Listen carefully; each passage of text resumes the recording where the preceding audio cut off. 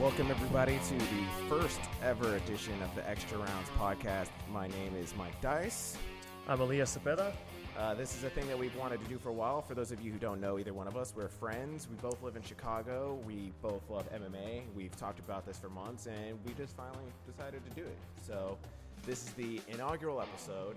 Just to let you know, we do plan on loading this to iTunes, to Google Play, so you can download it on your phones. We're also going to try and get it in a TuneIn. We wanted to do it live. That didn't work out for technical difficulties. I'll take the blame for that one.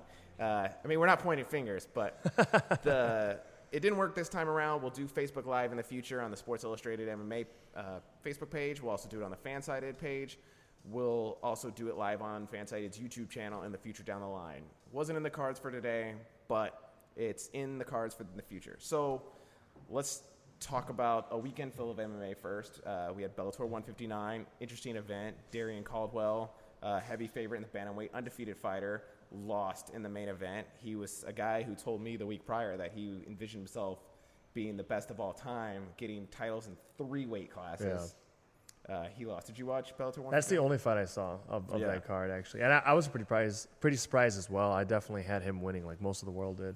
I mean, I would have liked to see him win. I was really intrigued talking to him, and I thought it was really entertaining. And I think the storyline would have been great. You know, Conor McGregor started something with this. Everybody not being happy with just being the champion in their division. Yeah.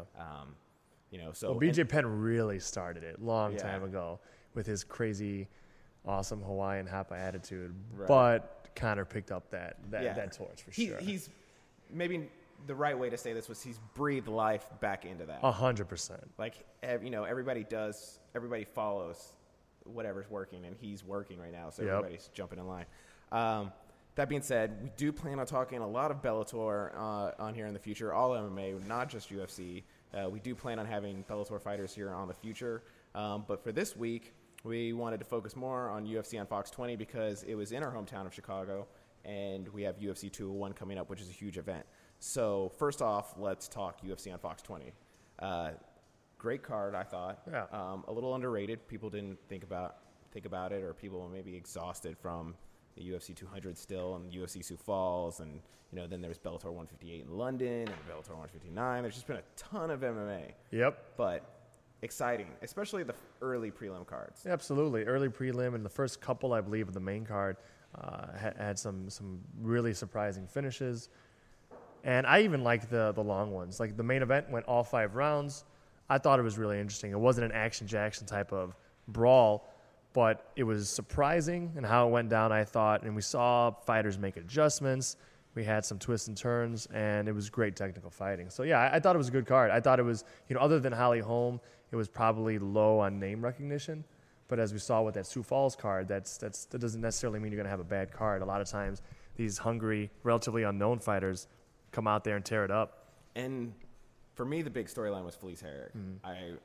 That whole season of The Ultimate Fighter, the winner getting the champion, was really intriguing. That was one of the ones where I watched live every night, more so than on the DVR.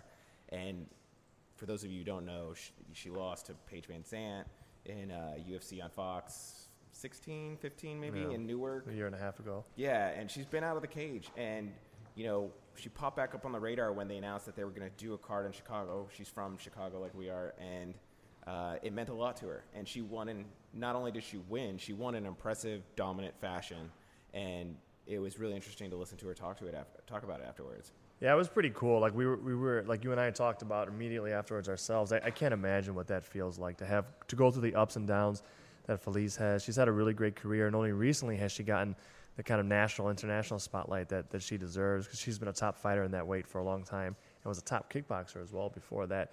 To go through those ups and those more recent downs, to come back, and of all places to do it in Chicago at the United Center, where the Blackhawks play, where the Bulls play, and to win in a really impressive but also shocking fashion. Like maybe I was just really blind, but I definitely thought Caitlin Kernan was more of a submission threat in that fight, and she ended up getting submitted fast. So yeah, that was pretty remarkable. She won over a much younger fighter who I think has a little length on her, and did it surprisingly fast. It was a huge win, huge statement, and just had to feel like $1 million for her.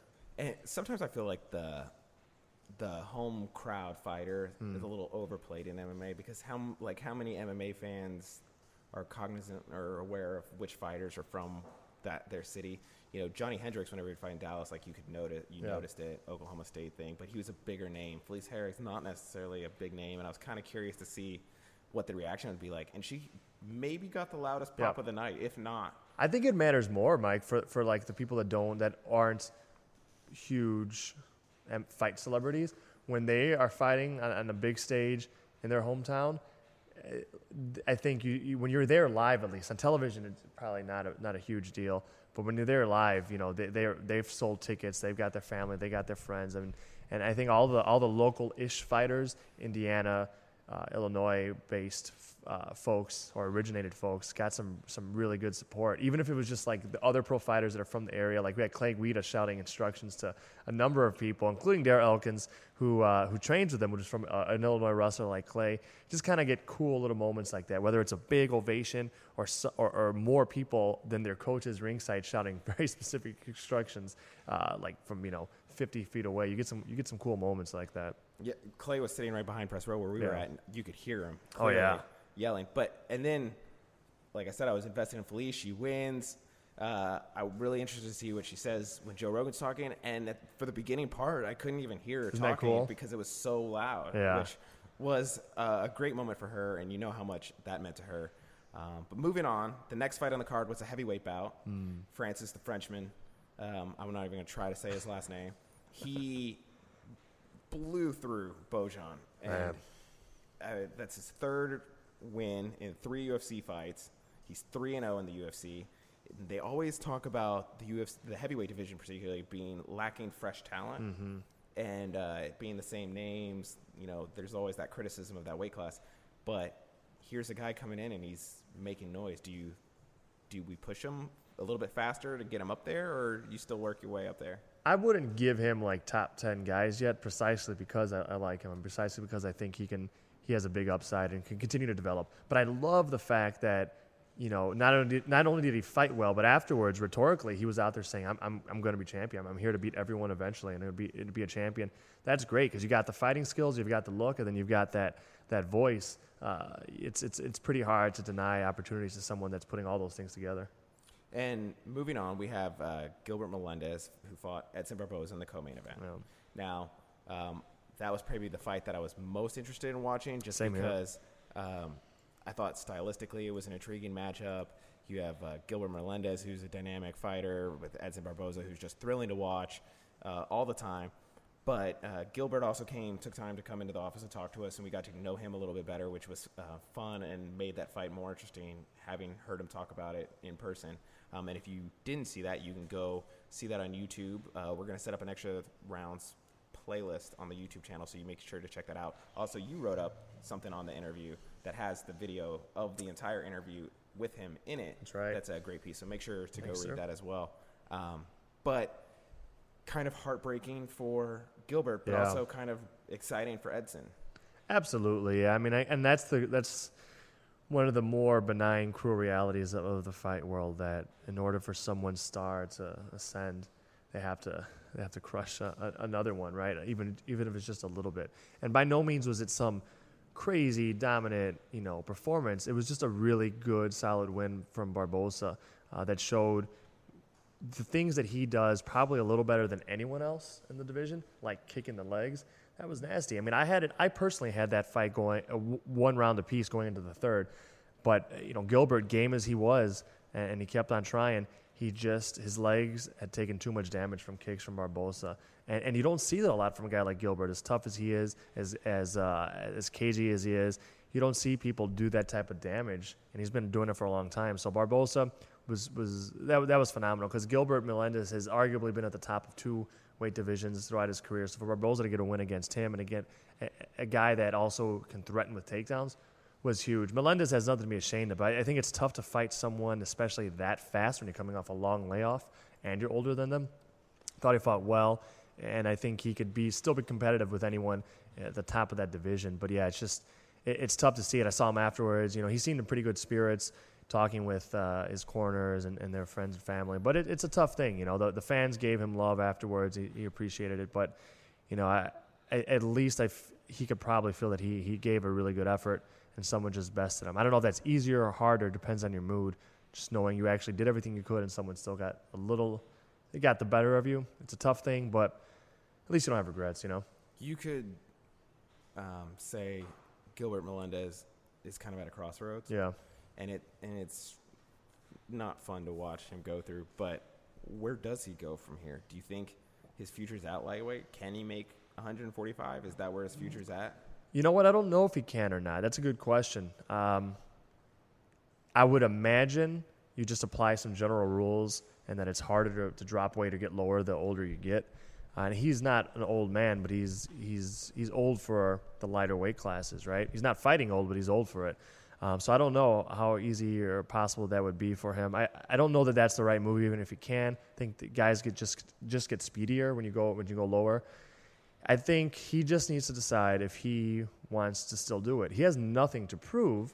He has to decide if he still enjoys it enough to keep doing it, even if he doesn't have a title fight on the horizon. Because at this point, barring some injuries, even though he can give the champion, and he did give the champion a hell of a fight, Eddie Alvarez, a new champion, he's probably not going to be given that just because he's coming off of losses. So he has to decide for himself, like, hey, do I enjoy this enough that I can just fight some good people and just enjoy the fight for itself and making the money? Or does it bother me that I'd have to do a whole lot and fight probably for a lot longer to get within reach of another title shot? And I don't know. He's still effective, so he has to decide if the juice is worth the squeeze at this point. Great turn of phrase. He definitely has a future. He was very candid afterwards about, hey, I'm obviously not in the picture and I need to work my way back up. But I'm sure if he were here, he would say he could very easily get his way back in. It's just going to take work. Yeah. And he just realized he's going to have to start at a different point than maybe he was at. But Edson Barboza racking up some big wins. Yep. Knocked off Anthony Pettis, Gilbert Melendez. There's some serious feathers in the cap. We've seen top lightweights drop off. Donald Cerrone lost to Dos Anjos in December. Dos Anjos lost. People are getting knocked off. Does that move him up the line? Where is he in the title picture? It has to move him up, and I think he would be a great next title challenger. But that's a tricky situation, right? Yeah. You have Eddie Alvarez, who's his friend and doesn't want to fight him. Yep. But he also said very clearly that he wants to fight Conor McGregor and Nate Diaz, whoever wins that fight. Yeah. So that'll be interesting to watch. And that's a smart play by Eddie Alvarez. Very. We were there when he said that, and I was like, good for you. He knows where the where the money's coming from. Absolutely. So, and it's funny. I listened to an interview. This is going kind of sideways on this, but where they were asking Eddie Alvarez, it's like you complain about people getting shots and whatnot who don't deserve it because they talk or they're flashy, and here you are asking, you're going to give Conor McGregor a fight for your title belt. How do you justify that? And he's like, money. And all right. It's a very Conor McGregor answer, right? But at the same time, it's very true. You make the money while you can. Yeah, you can't blame him. You can't blame him, and your perspective changes a bit when you're no longer the scrappy, hungry challenger, but the king sitting on that throne. So let's say Edson Barboza keeps winning. Yeah. And Eddie Alvarez keeps winning. And this is getting way ahead of ourselves. For sure. Especially with how tumultuous that division is, right? Well, all divisions. Yeah, well, that's true. That's true. With the exception of 125. That's true. How long does Barboza sit in the wings and wait until he's like, hey, Eddie, 8 in a row, running out of people. My turn. That'll test it, right? That'll test their loyalty. That'll test how well each man thinks they can do without the camp, the coaches, the teammates, the sparring partners that got them to that level. That's a good question. I don't have insight into their particular mindsets and their camp. I haven't spoken to either one of them about that. If I have to believe, somewhere in the dark recesses of Barboza's mind, even if it's not conscious, he's thinking, the title will be in someone else's hand eventually, and I'll just go after it.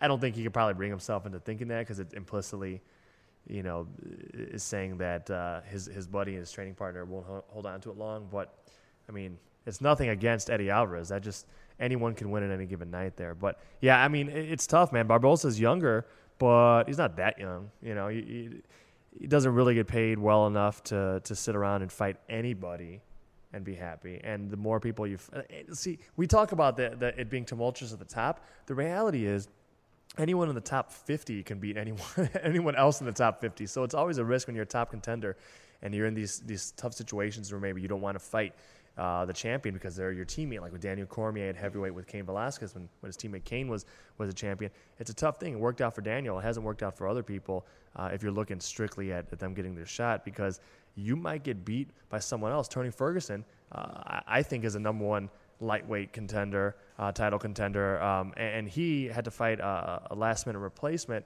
who was making his UFC debut, and he almost got knocked out in the first round. Like, it's dangerous. It's dangerous with anyone even remotely close to the UFC level at this point. So it's a risky thing for Barbosa not to take the fight if they give it to him. Yeah. You know, tough decisions ahead. But we have some guests lined up, and we are running late, so we don't want to keep them waiting. So let's touch on the main event. Holly Holm fought Valentina Shevchenko. I think a lot of people expected Holm to win, and I don't want to say win easily, but win in pretty fairly clear fashion. And she lost, and maybe lost badly. Yeah. I think most people had it 4-1 Valentina. I think that's how I did. Yeah, same here. Holm came out, knocked her down in the first round, and it looked like, all right, here we go. This isn't going the distance, and it did, and Valentina won. So what were your thoughts on that fight in general? I was definitely surprised. I kind of thought of it broadly as two great strikers, except with a big size difference between them. Holly Holm being the much bigger fighter here, and so that's why I picked her in large part. And we saw that power play out early, like you said, but I loved the fight because I didn't have like a rooting interest per se in that at all, but I love the fight because I saw, the smaller fighter make some real impressive adjustments. And also, I'd never before seen anyone fight Holly Holm and manage distance better than she did. She's a master of that. She'll throw those charging 1-2 punch combinations, 1-2, 1-2, 1-2, and you think if you survive those, you think you're out of punching range, and you may be, but you're not out of kicking range. That's how she finished Ronda Rousey. Valentina just was so slick. She'd back up a little bit, slip a punch, and then counter with a leg kick or counter with a lead hook. She did some cool things like, I believe, a leg kick into a takedown. She took Holly Holm down 3 times. Ronda Rousey couldn't do that. I'm not sure if Miesha Tate got 3 in her whole fight. Very, very cool fight to see a smaller underdog just like persevere and succeed because of slick technique and guts. Yeah, and you talked about Ronda Rousey. It's almost like she used Holm's blueprint from Ronda Rousey against her. Like when Holm fought Rousey, the big thing was don't let her get a hold of you. So Rousey would come in, Holm would hit her before Rousey could even start to throw a punch, and she was gone. And it was kind of not to that extent, but similar. Yeah. She relied on her ability to counter, and she just controlled the fight. And then that third round, she outstruck her the first portion of the round, took her to the ground, and just held her there to win. I mean, that's just like smart. She knew it was probably not the most entertaining, but she did what she had to do. Absolutely. She got her she knew she outstruck her. She got her to the ground, and then she hung on to win that round. And that might have been the turning point at that point. Holm might have felt a little hopeless then. Couldn't have felt good. So going forward, the bantamweight division has just been utter chaos. Yeah, I love it. Do you think there's some talk that the UFC mishandled things?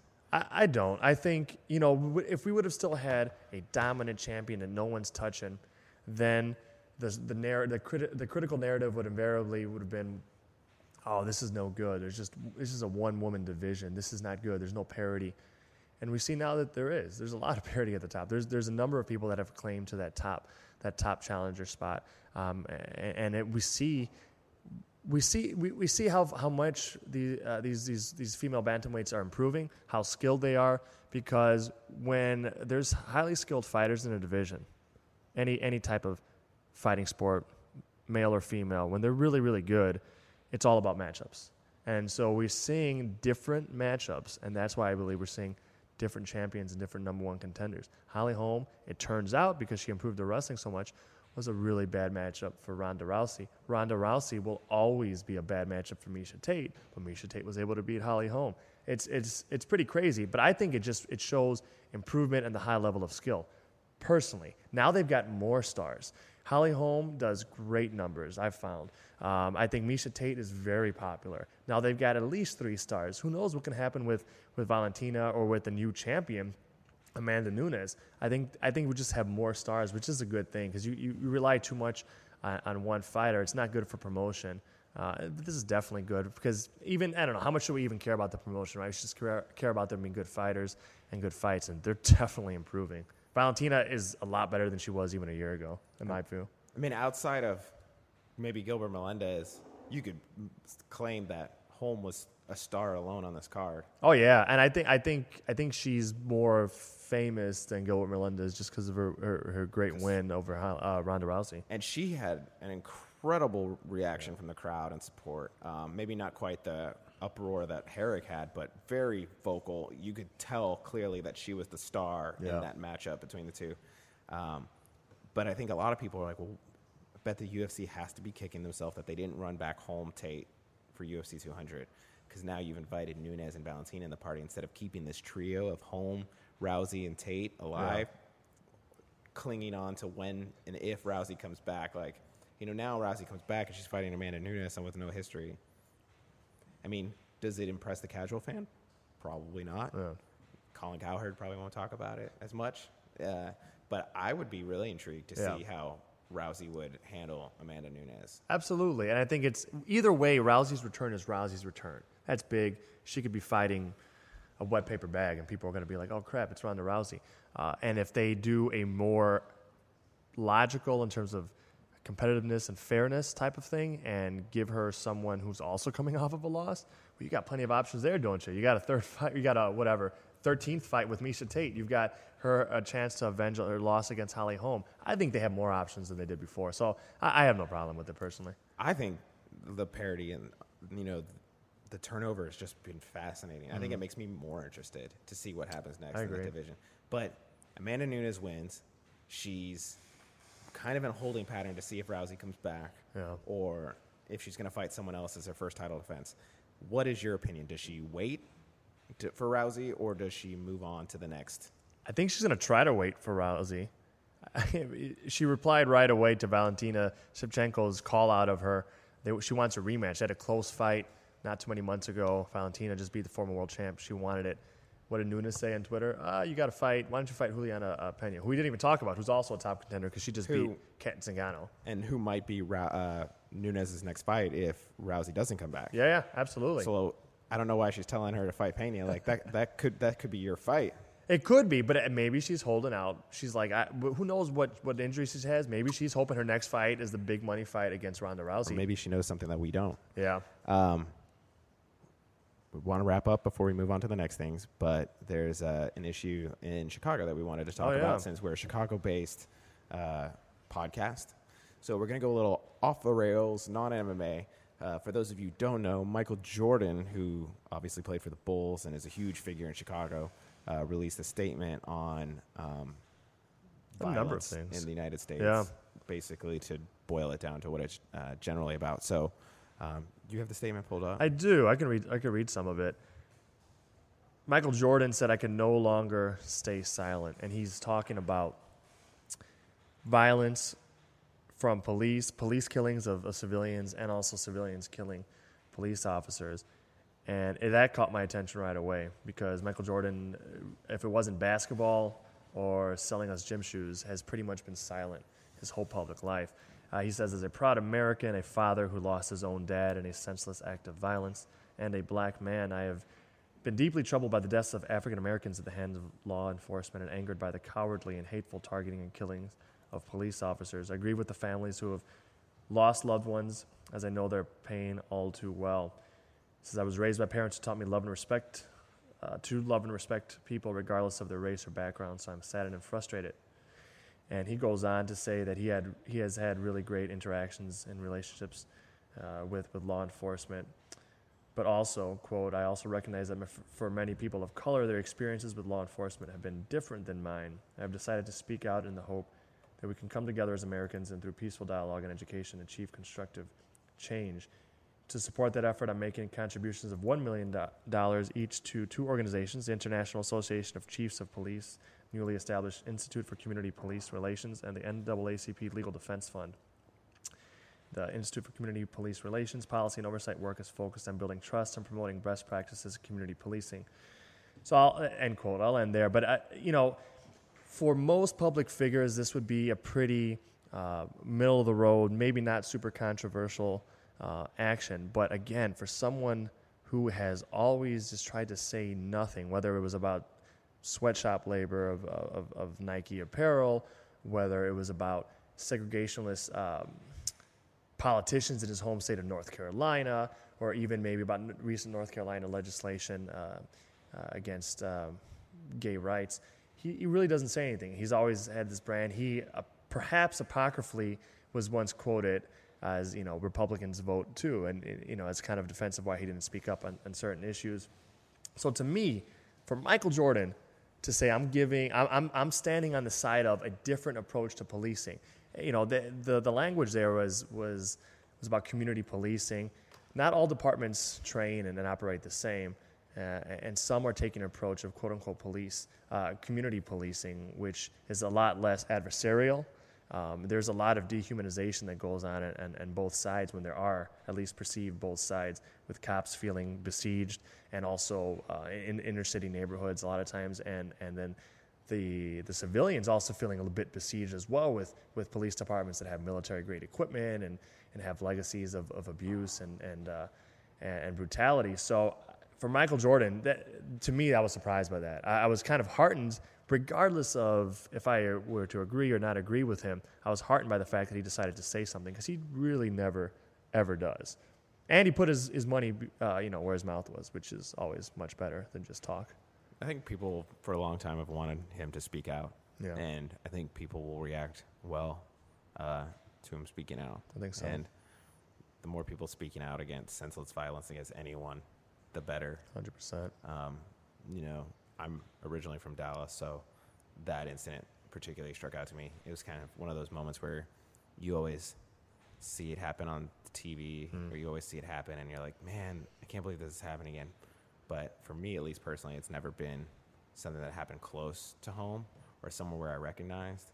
I lived in Connecticut for a little while, so that Sandy Hook incident kind of maybe stood out to me a little bit more. But, this stuff happened in Dallas less than a mile from where I lived. Wow. And, you watch all the stuff on the news and you see it and you're like, man, I know exactly where that is. Like, I've been there all the time. And it's just... I don't know. It's just enough. Absolutely. So, the more, like you said, the more people that can speak up about it, the better. Yeah. The more dialogue, the better. We don't all have to initially agree, but we've got to be talking about something. Right. And I don't think everybody needs to be so set in one solution. Both sides see different things. There's a right solution. Nobody has the right answer. Sure. The only, that's kind of something we tell our staff on Fansided is, I don't have all the ideas and pitches. Give me your ideas and let's work and see if we can make it this idea or this, whatever better. And that's the same thing that happens here. So we'll see how things progress. Yeah, but good on MJ for speaking his heart. When you're an executive, there's no real upside to getting involved in anything resembling politics. But so we got to assume he cared, and that's a good reason to do anything. Right. And to switch gears back to MMA. Yeah, man. We have Robbie Lawler lined up to jump on and talk to us for a little bit. First, I just wanted to do one more plug. Extra Rounds Podcast, we're going to drop it into iTunes. We're going to drop it into Google Play. We're going to drop it into TuneIn, the app, if you have that. Make sure to follow Extra Rounds on Twitter. We'll be able to give you all the information about where you can download and listen routinely, and when we eventually get this going live, when to tune in and who's going to be coming on and whatnot. But to recap, we have 3 stars from UFC 201 joining us. We have Robbie Lawler, we have Rosa Namajunas, and Tyron Woodley, all coming in to talk about their fight this Saturday in Atlanta, UFC 201, Phillips Arena. So first we have Robbie. Robbie, how are you? Yep, no problem. All right. I don't know if you're aware, but when we were looking at things, we looked at things, and we discovered that you were currently the second longest tenured title holder in the UFC, at least in terms of days, not necessarily title defenses, but at least in terms of days. Did you know that? And how does that accolade make you feel? Doesn't really change anything. I just need to go out there and beat somebody up and retain it longer. Doesn't matter what everyone else is doing. Doesn't matter. Just try to get better every day and stay grounded and make sure that I'm taking the steps to keep my belt. Robbie, Elias here. I interviewed you, I believe last year, briefly at a scrum in Las Vegas. And at the time, one of the things that I asked you about that I was most fascinated by was your breakneck schedule. You're in these more often than not brutal fights. You were having quick turnarounds before going into another brutal fight. And you talked about getting breaks wherever you could. If you needed a break in camp, take a day or two off.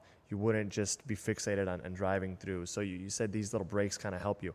So fast forward to now, this preparation for Tyron Woodley at 201. I've noticed you've been traveling a lot. I saw you at UFC 199 in June in Los Angeles. I saw you and some of your coaches. I saw you with Kami and owner and Dan Lambert and Richie Guerrero, the general manager of ATT at UFC 200 in Vegas. I guess my point is you've been traveling a lot during a training camp, which is pretty exceptional. A lot of times people just try to, shut off the world as they're getting ready for a big fight. Was this about giving yourself breaks? Like, why did you decide to do so much traveling as you were preparing for this next title defense? Yeah, I had a couple guys I knew fighting on 199, so I wanted to go to watch that. But I made sure I trained up into there hard, and then I used that as a couple extra days of rest. So I pretty much got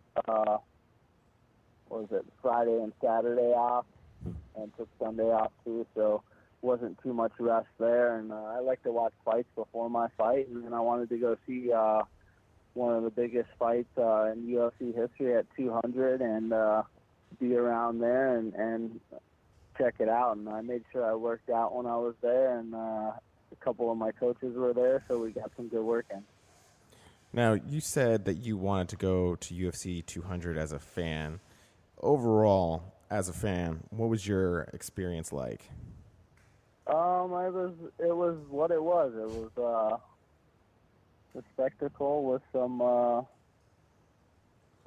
good fights here and there. Fair enough. There's a lot of talk about your division leading up to UFC 200. Some people thought that Conor McGregor could be going for the welterweight belt at UFC 200, or after Nate Diaz won, that maybe you would be defending your belt against Nate Diaz at UFC 200. Then there was all this talk about Georges St. Pierre coming back. There's all these names being thrown out there. What are your thoughts about all the potential matchups out there and the big names? I really did not think about any of them. It was just one of those things where I just concentrate on myself, and there's lots of names that pop up, and most of the time they don't pan out, and so I don't really worry too much about those. Robbie, it makes sense that you're not thinking about options that you don't have as you're preparing for a very specific guy in a very specific fight. But if you were to force yourself now to think about a dream matchup among maybe some of these names that have been mentioned, is there a guy that if you did care about these types of things, you might want to go after, whether it be like a Nick Diaz, who you fought, I believe, back in 2004, whether it be Georges St. Pierre, who obviously is one of the greatest fighters of all time, retired, but thinking about coming back, and has a history with your friend and teammate Matt Hughes. If you had to force yourself, or would you force yourself to think about choosing a dream matchup right now? Nope, there's not one out there that I think that. Is that a mentality that you've always had since the beginning of your career, Robbie? Just focusing on what's at hand and not caring about things that may or may not be in your control, or is that something you've been able that you developed over time as you matured?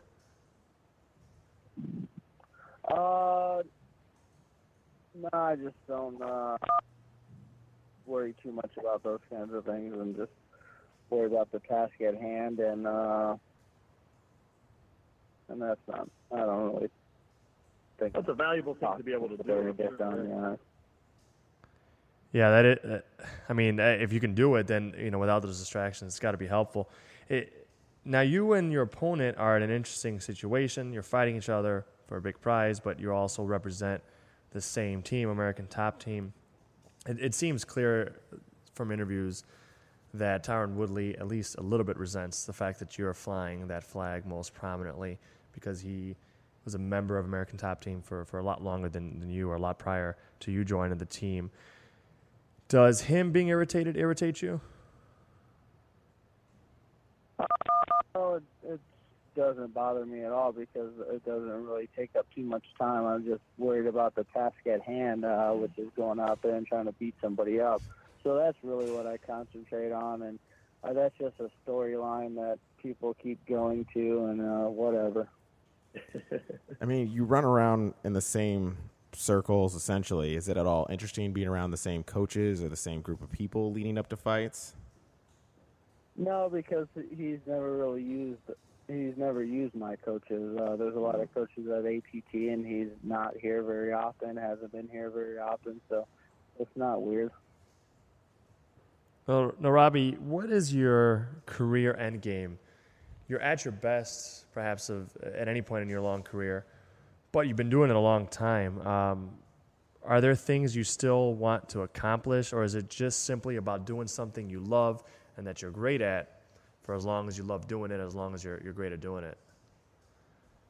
Yeah, I'm just one of those things where I'm just doing it as long as I can, just doing the best I can, and as long as I'm still growing and getting better and still love what I'm doing and still willing to get up and grind every day with all the young bucks, then I'm going to continue to do it.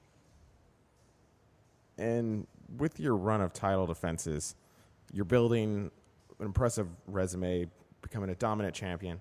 Do you find yourself thinking at all about your legacy and how you'll be perceived when you do decide to walk away?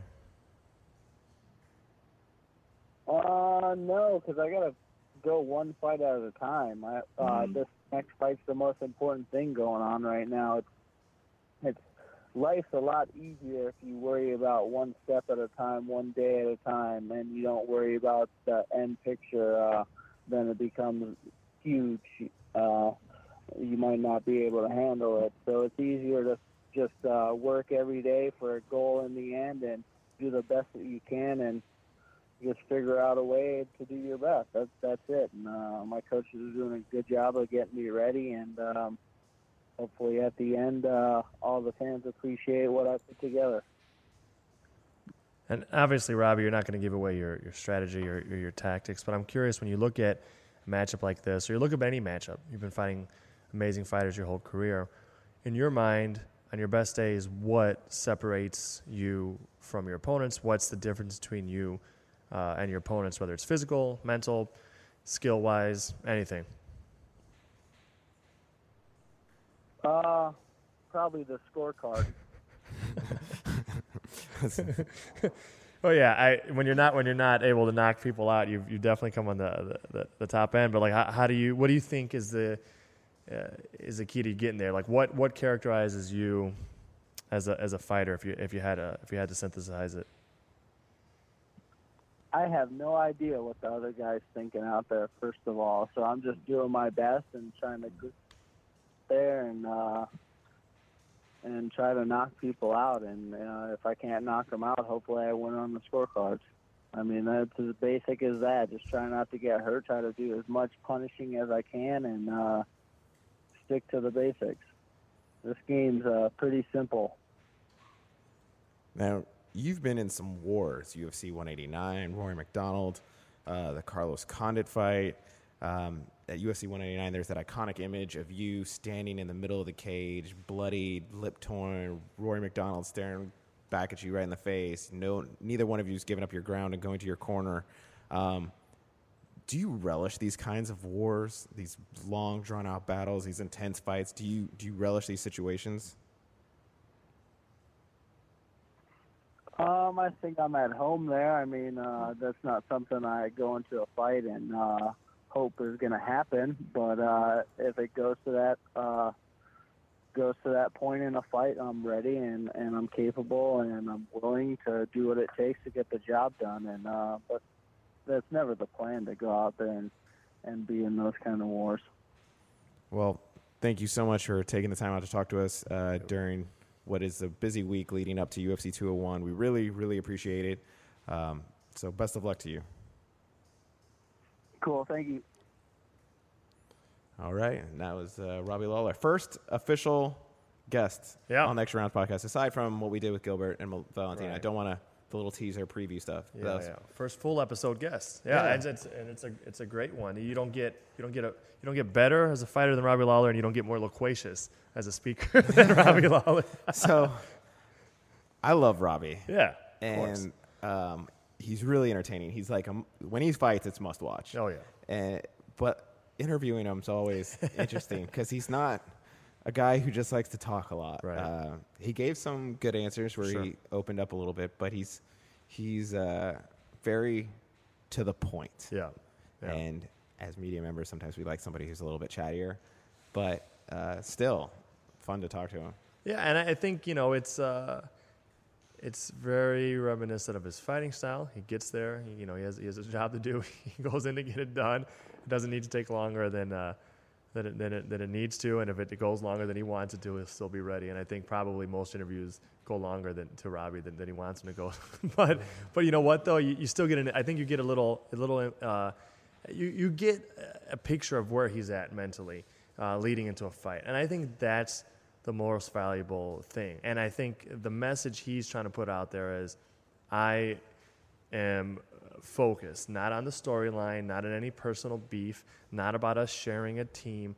I'm focused on winning. I don't care how I win. I don't exactly know what they're going to do. I don't know what I'm going to do, but I'm confident that I'm prepared for whatever hell may happen in that cage. And I that's insightful enough if you realize it for what it is. Yeah, and he did let his personality shine through at times. He's just not. He's dry. Yeah, he's just really dry. Like, how? What do you think separates you? The scorecard. Like, great answer. Like, but he's like one of those guys. He's probably really funny over text messages because he can throw in like the LOL or the JK, and then it's like that he's kidding. I'd love it if he actually do things like LOL and smiley face. Could you imagine him awesome. you like texting him that question like, what makes you different? And he just responds like scorecard, and it's like the crying laughing emoji like afterwards at like 3 times. Like, oh my god, this Robbie Lawler guy is fun. And then you meet him in person, and like he's like tells you a joke with like the straightest face ever with like not even grinning. That's right. But great guy, great champion. Really looking forward to his fight with Tyron Woodley. Oh yeah. We have somebody else lined up on the phone. Do you have any other thoughts about Robbie before we move on? No, I mean, other than being excited to talk to his opponent in a few minutes here as well. No, I'm stoked to see it. Like you said, it's always must-see TV with Robbie Lawler. And by the way, when you go up to him in person, he's a really nice guy. He's stoic, right? He's stoic and he's dry. He's a good dude. Fans, I see him interact with fans all the time.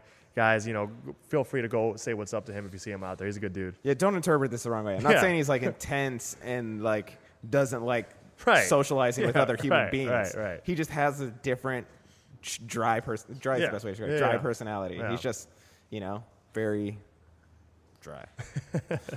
So joining us next, thank you so much for calling in, is Rosa Namajunas. She's fighting Carolina, I'm not even going to attempt to say her last name, at UFC 201 in a strawweight bout. Could potentially be fighting for the strawweight championship if she were to get a win. So thank you, Rose, for joining the Extra Rounds podcast. Yeah, thank you. Rose, Mike and I were both at your last fight, I believe, and I happened to chat with you and Pat Berry as well, your partner, and you guys were pretty introspective and revealing about things you learned. Now, you're potentially on the cusp of another title shot already, but you've got another fight that's not a title fight against an undefeated prospect. Clearly, if you win this, the talk is going to be about you getting another title shot. You fought for the world title. You fought for the world title the first time it was available. You won tough, or you went through the season tough, and then you fought Carla Esparza for the belt. It wasn't that long ago, but you've done a lot since then. How have you grown since that first fight? What, if anything, have you learned, and how are you different from that first title fight, being pretty darn close to another one potentially right now? Like, the main thing has just been like my patience level, my controlling my emotions, and also my work ethic has gone through the roof, and just it's just my desire to want this, to want this lifestyle, to want to reach, greatness or achieve greatness. So that mentally has definitely been a big part of my success and my change in focus. But then also, technically, there's been so many improvements just with my boxing. My jab is just like the best ever. Nobody can out jab me. I feel, my combination, my boxing, just this particular camp, I've been reached new levels and broke through barriers in my striking. And then my wrestling and grappling has always gotten better. And so everything all around. It sounds like you're enjoying yourself. Like, are you enjoying this whole process, this grind, this difficult lifestyle more than you used to? Yeah, because it kind of just I kind of breezed through the Ultimate Fighter house like it was just almost too easy. In a way, I was going to be the youngest UFC champion ever in the history, and I had accomplished all these things and had great things that it just almost seemed too good to be true in a way, and it almost was it got to the point where it was it wasn't hard enough, and when something and then so I took it for granted, and I kind of just got lazy, and then I was quickly reminded, in this sport, once you think things are easy, it'll smack you right in the face, and it's just not that way. So that's kind of just something that I had to learn. Now, a lot of people think you've probably already earned a title shot. Dana White came out and said 1 to 2 fights away. Obviously, you have one fight ahead of you. What do you think? Do you feel ready for a title shot? Yeah, I feel like a title shot is next. Obviously, I have to just make sure I focus on this one, and don't start living in the future, because that's where things go south, So I just, every day I'm waking up is thinking about being a champion. So for me, it's not even the fight, whether a belt's on the line or not. It doesn't matter. I'm living every day as a champion. You talk about waking up, living like a champion. It's a really fascinating mentality, and I think one that every fighter has to have. Is this new, or is this something you've developed over time? That's just something that, I think it's always been kind of the general idea or the general approach that I have towards life, just doing everything that whatever you're doing, if you're just cleaning your room, you're organizing something, you're driving, you're doing your hair, you do it to the fullest. You don't half-ass anything. So for me, that's just a championship lifestyle. That's just a championship mindset. It's just more now. It's just kind of, I've just attached the name champion to it. I've attached, the label of a champion. I don't really like labels, because I don't like to do things with a certain result in the end, I think the belt will be cool to have because that's going to be a symbol of what I've done and stuff like that, but it's not, but I don't like to label myself, because I feel like it's bigger than that. I live every day trying to be the best person that I could possibly be. So to me, that means more than anything than having the actual physical belt.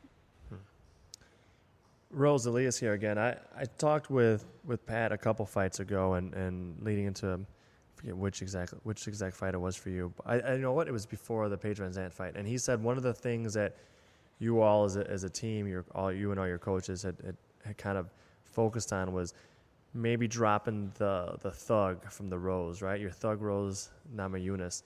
And he seemed to be saying that maybe in the past there were times when you would put too much pressure on your shoulders with trying to be that image, that thug image of, hey, I've got to, not only do I have to go out there and just win or do my best, I've got to prove that I'm the baddest this and that out there.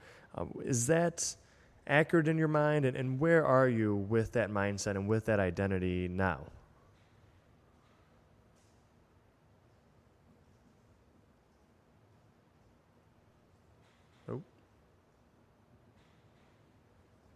Oh, may have lost her there. Maybe. Maybe we did. Maybe we didn't.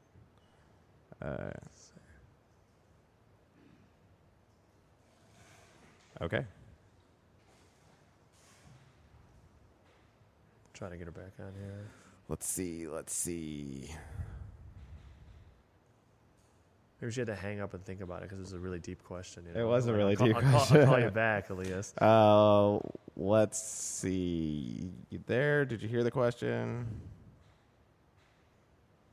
There we go. No, I think that there's just like it's not even pressure. I mean, I definitely put a lot of pressure on myself, just like to be good and be great and accomplish things that people don't normally think that are possible. So that is the type of pressure I put on myself. I don't walk around trying to be, a mean person or like trying to be tough or this and that. I mean, it's not that. It's like when things are when outside distractions in my life that I, when I get emotional about those things and they carry over into my fighting, that's where that stubbornness and that gritty attitude doesn't serve me well. When it's like ain't nothing gonna faze me, and actually that's like when I emulate the true definition of a thug, where nothing affects you and like you just whatever, you just cool and you're happy and you're unaffected by life, but you're honest about it when it is affecting you. You're not trying to play it off like whatever, that's the true meaning of a thug. Like not like acting like you're hard and acting like nothing affects you when it really does. And then in the times where and then not letting just petty stuff affect you either, Great answer. Focusing back on UFC 201, which is a Saturday, you're fighting Carolina. Does this particular fighter matchup excite you in any kind of way? Yeah, I think I'm very excited to fight Carolina because she goes in there and she puts everything on the line. She's not like, trying to play it safe. And she tries to go out there and hurt you, So for me, that's like what's exciting about it. To me, it's scary at the same time. It's also like that's the reason why we do it. We challenge ourselves and we push ourselves and we're adrenaline junkies. We want to get in a firefight with people, I'm just looking forward to it. Now, Carolina's Polish. Joanna, who's the strawweight champion, is Polish. Have you thought at all about the fact that you could be fighting Polish fighters back to back?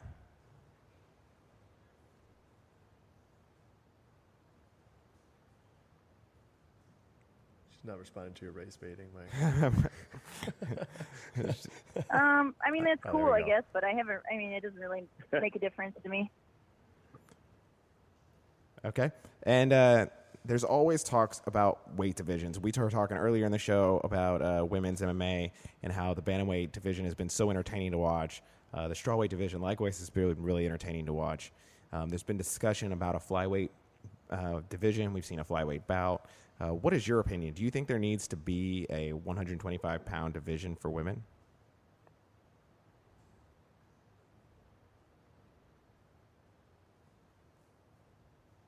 Nope. Can you hear us? Give her a second. Must have a bad connection. Yeah. There we are.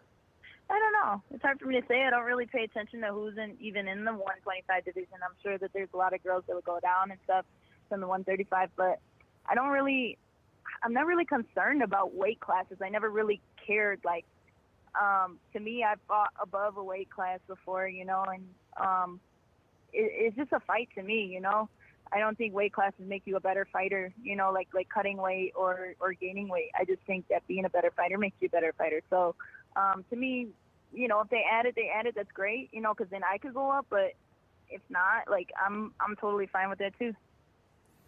Well, Rose, thank you so much for taking the time out to talk to the two of us before your fight at UFC 201. We're both really excited to see you fight again, especially after that thrilling fight in December. So thank you. Best of luck to you at UFC 201. Yeah, thank you. Awesome. So there we have it. Rose Namajunas joining us, second ever guest on Extra Rounds Pretty podcast. cool. And giving us the true definition of a thug. I love that. Couldn't have asked for anything more from Thug Rose Namajunas than to really honestly and earnestly talk about what she thinks makes a true thug and that mentality. And that's cool, man. I loved it. I couldn't have asked for a better answer than that. I thought it was really interesting how she was going on about how it's not about acting tough. Right. That it's more about the mentality of doing anything. Yeah, being unaffected by being circumstance. unaffected by things, not letting things change your course. Yeah.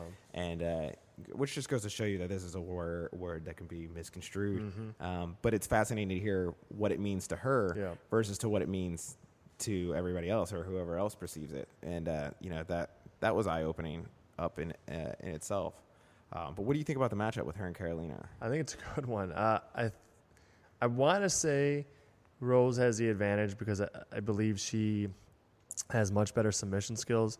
That said, I bet Carolina's tough to submit, and I think she hits pretty dang hard on the feet.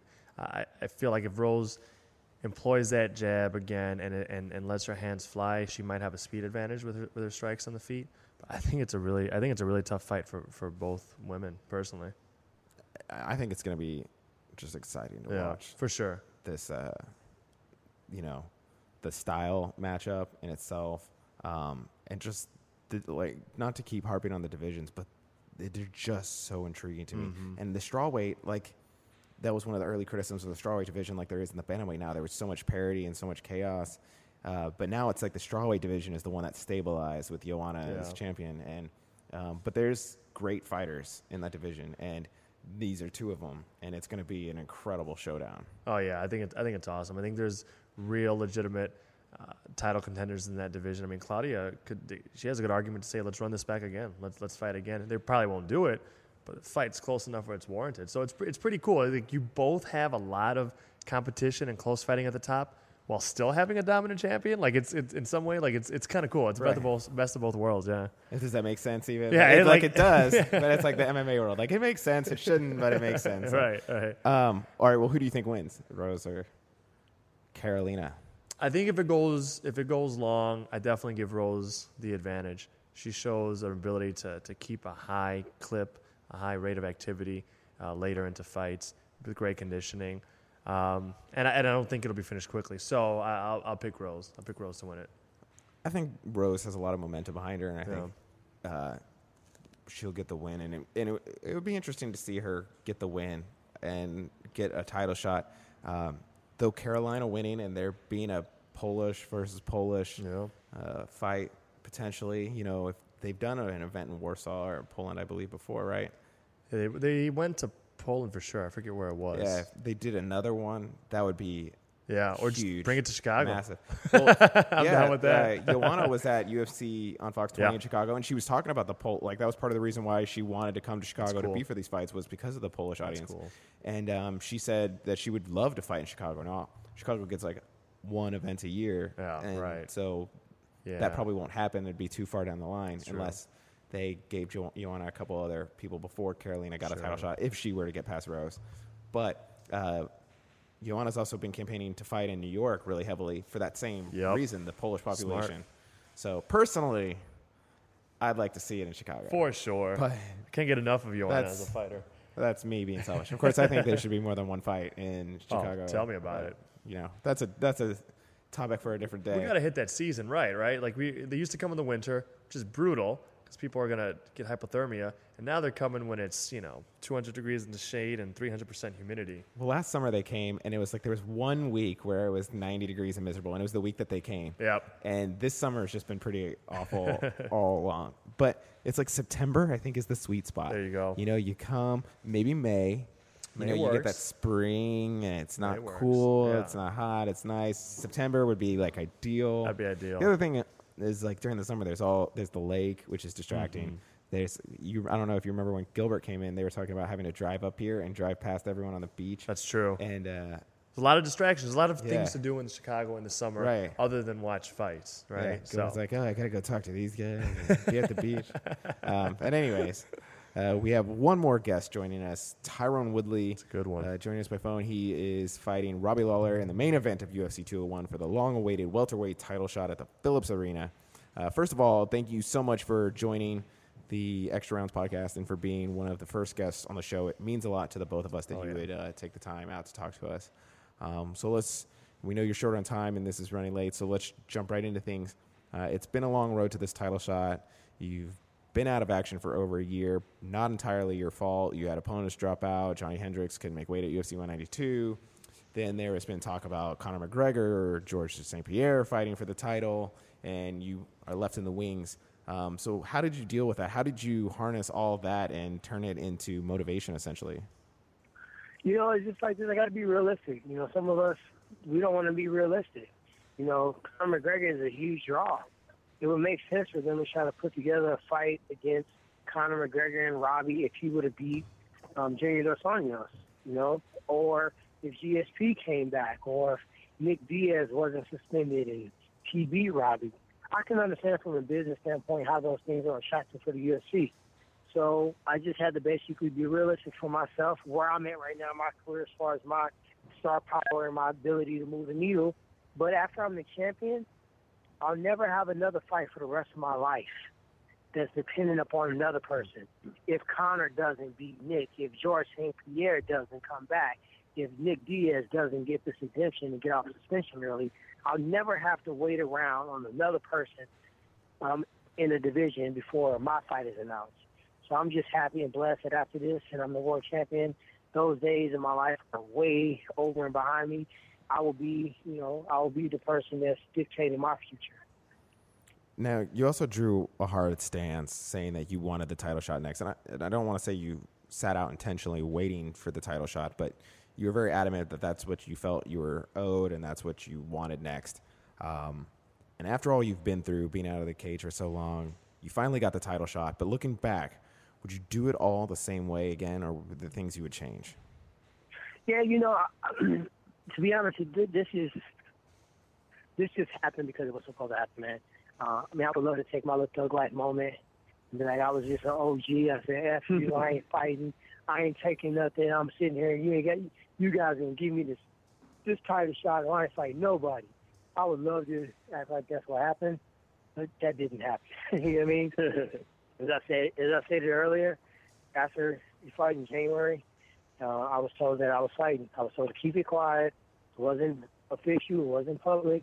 But I was told directly after his fight with Carlos that I was going to fight Robbie. Then after that, all the other options and stuff started happening. And I'm just so used to it that I was able to take a deep breath. And I'm not going to act like I didn't have my moments where I was like, wanting to freaking go nuts. But I just took a deep breath and I realized I've been at this for a long time. I got to be patient. I got to understand that, you can delay, but you can't deny. I am the best in the world. And I just have to keep telling myself that. So when I get to the point where they call me and say, Tyron, you're going to be fighting Robbie, that I wouldn't be like, oh, no, now you want me to fight him. Everybody else fell through. Now you want me. Nope, I ain't doing it. I couldn't be all resentful and all, emotional. You can't be emotional in business. And that's the thing I learned a long time ago in college. When you're dealing in business, you can't be emotional. You got to separate those two, and I do that very well. Tyron, Elias here. I saw an interview with you a little bit ago. Unfortunately, I can't remember what it was, but it was a video interview, and they were discussing you and Robbie Lawler both being from American Top Team. It seemed pretty clear in that interview that you resented him being able to fly that flag so prominently right now. You mentioned, I think you said something to the effect of, hey, how long has Robbie been there? A couple years? Oh, that's cool. Try 10 years. Pointing out the fact that you've been there for about a decade, if not longer, on that team. I know you've tried to underscore it, but is that something that does upset you, Robbie Lawler getting so much attention, not because he's the champion, but because he is getting so much attention for as an American Top Team member when you were there far longer than he was?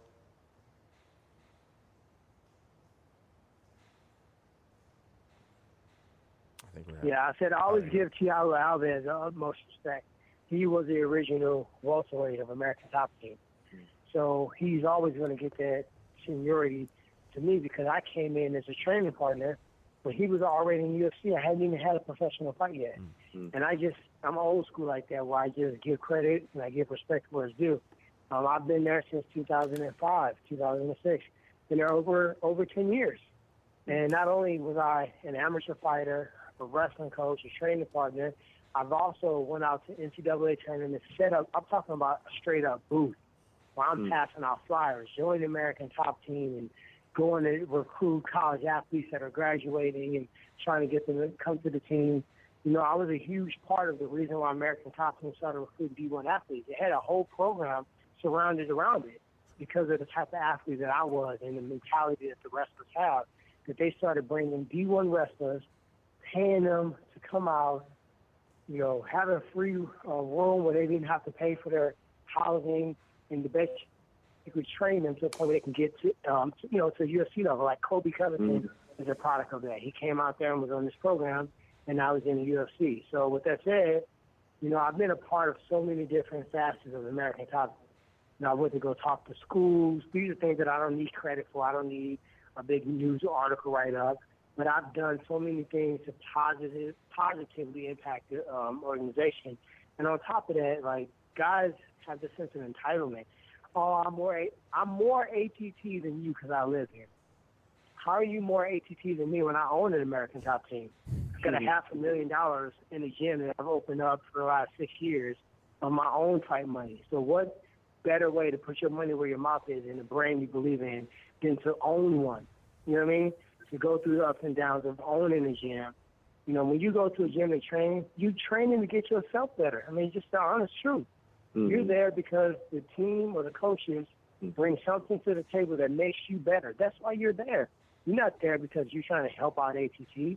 Now, you winning and being a champion, especially he was the first champion they have ever had, yeah, that made the team look awesome. But his original goal was to make himself become a champion, and that's his reward. You're not deserved, you're not owed anything else from the American Top Team. You don't have any more. Your benefits and your membership pass doesn't have any extra stars or a platinum trim on it because, you know, you did that.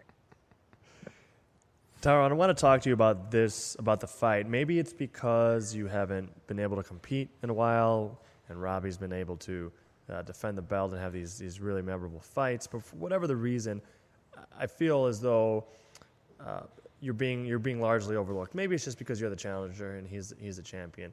And I'm curious, though, you've obviously got a lot of things you bring to the table that you've shown throughout your career and most recently in the last couple of years. Do you feel that one of the most overlooked things about you in terms of your abilities is your ability to cut the distance so fast? You're able to be out of range and then in range, whether it's to strike or to grab someone and go for takedowns, so quickly. Or do you think that's one of the main things that people are forgetting when they're overlooking you, or are there other things?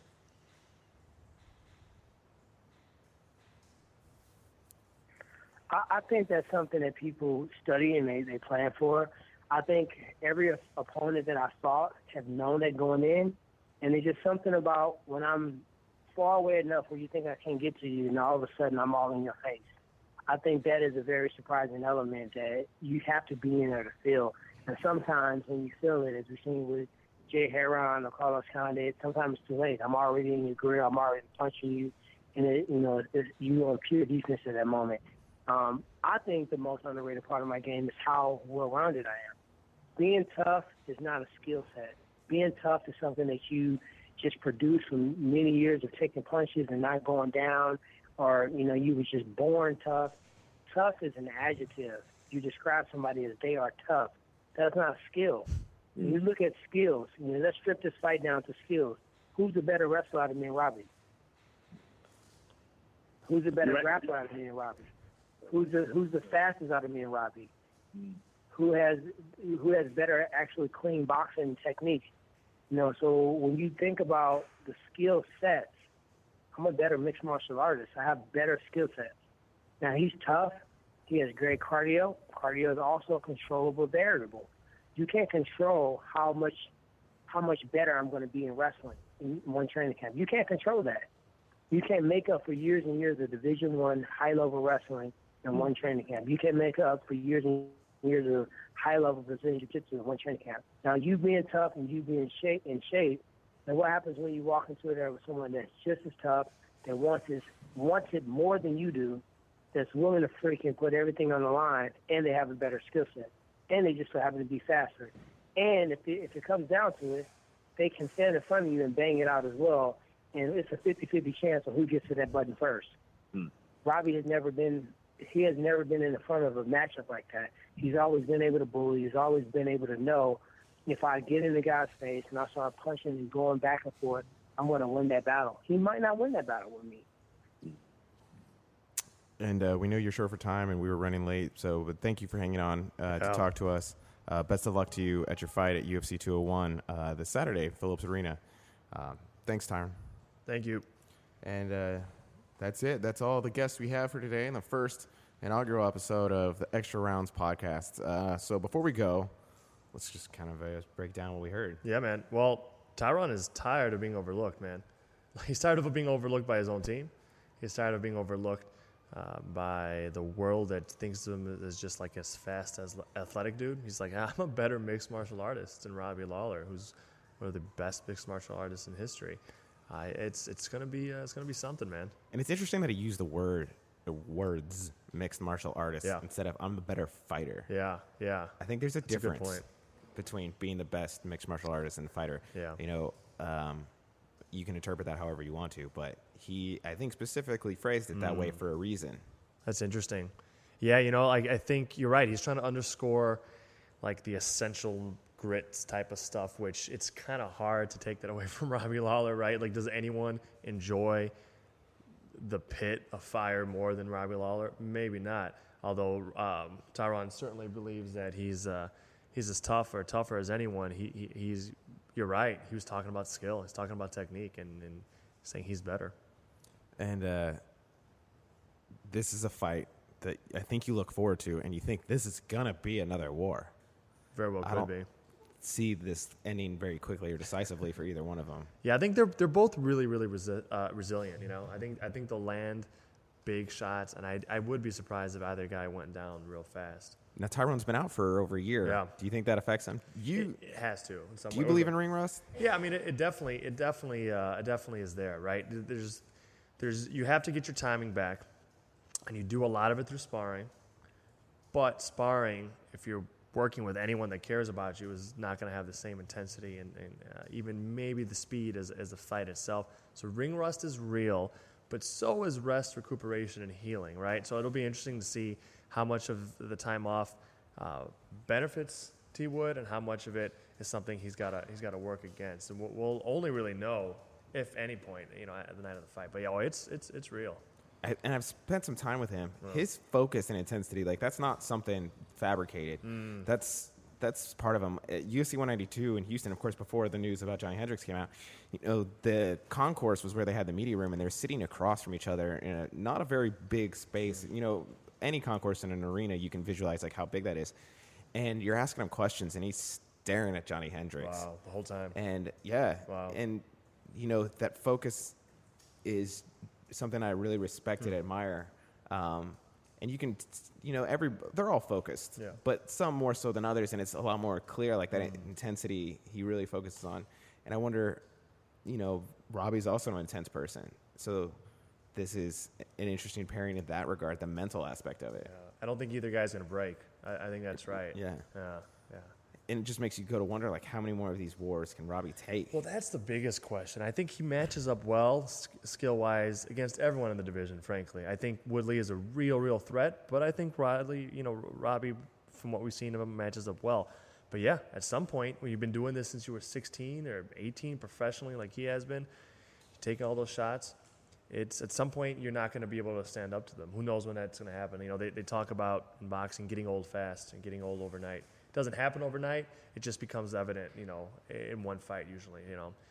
Hopefully, you never want to see it happen to anyone, but that's the biggest question to me, frankly, Mike, is and that's the biggest question for me with guys like Robbie or guys like Nate Diaz as well. These guys have amazing chins. They have amazing chins. Well, yeah, but they're human, and the damage is accruing, and at some point it's going to shut off. Well, you see with Nate, even in the Conor McGregor fight, he's got the scar tissue that he bleeds just like that. Yeah. Yep. And it's almost, if he doesn't bleed during a fight, he didn't even get touched. Right. Like his brother as well. His brother had that surgery, right, where they shaved down the bone or the brow there because so much scar tissue had accumulated that. just the bone touching his skin was irritated when he would press on it in any way. So yeah, those guys, the Diaz brothers, Lawler, been doing this since they were teenagers, literally at a very, very high level. And it ain't a video game, you can't, the health bar doesn't go all the way back, right? You can't be shot 4 times and then duck behind a rock and then you're back at 100%. That's what makes these people so amazing. It really is. The fact that we can kind of forget that they're human, Right. So who do you think wins? I think the matchup. You on the spot. Yeah, I think the matchup favors Lawler. Like, he hasn't given us a reason recently to doubt him, including his takedown defense. Right? Like, I'm not a wrestler, so I can't break down the real differences between Woodley's style and Johnny Hendricks' style. And I've been told that by good wrestlers that they do have very different styles. So that might play into it. But as a real wrestling novice, I look at Johnny Hendricks having a lot of trouble taking Robbie Lawler down, even when given a lot of time against the cage. And I feel like that's a decent indicator that it's going to be hard for anyone to take Robbie Lawler down. Now, absent that, Woodley definitely has knockout power and the ability to surprise anyone, especially Lawler holds his hands low. One of the things about getting older as a fighter, damage accruing, is not just like ability to like withstand shots, but it's your reflexes, right? Like, how quickly can you get your hands back in position if you hold them kind of low, like Robbie does sometimes, because he's worried about the takedown. So I think Woodley's dangerous, but I feel if Lawler is the same as he's been, I feel like it favors him. I think he can put punches together in combination better. I feel like he's really hard to take down, and I feel like he strikes really well on separation too. Like, when you're done with the clinch, he throws first after you're done clinching up. So I think Lawler is the safe pick here as champion. Although I definitely give Woodley a big shot, much more than it seems that most people are. And you say if Lawler just keeps being like he has. Oh. Do you mean like a stone wall? Basically. Like basically. Beat your hand against it until like you can't throw it anymore, and like the wall is just still there standing in front of you? Basically. If he can still be that wall, he's a tough man to beat. Yeah, I don't care who he's fighting. Tyron, though, is he the best threat Lawler's faced for his belt to date? McDonald, Condit, where does he rank amongst them? I think he's the most dynamic and single shot threat that he's faced, but I feel as though Rory McDonald is probably more well-rounded. I feel as though Carlos Condit is a trickier matchup for Robbie Lawler in some ways, even though I can't say Carlos Condit's better than Tyron Woodley. Woodley beat him, and I know Condit tore his knee up, but he was getting thrown around and knocked around pretty good by Woodley before that happened. So it's a weird matchup situation. I think for Lawler, this is probably the most like single shot, threatening opponent that he's ever faced. But I still feel like a guy like Rory McDonald is probably tougher to deal with. And before we go, yep. Any thoughts? First show. Anything you want to leave the people with? Want to thank them for watching. I'm really excited to get this going live too, right? Like we want to let you all have multiple ways of taking this in, audio, visual, and check out what shirts we're wearing each week. But no, I loved it, man. I mean, how lucky are we? We just had an event in our backyard. We just had 3 of the most exciting fighters in the world who just happened to be fighting this coming week. Like, how lucky are we that they talked to us on Fight Week?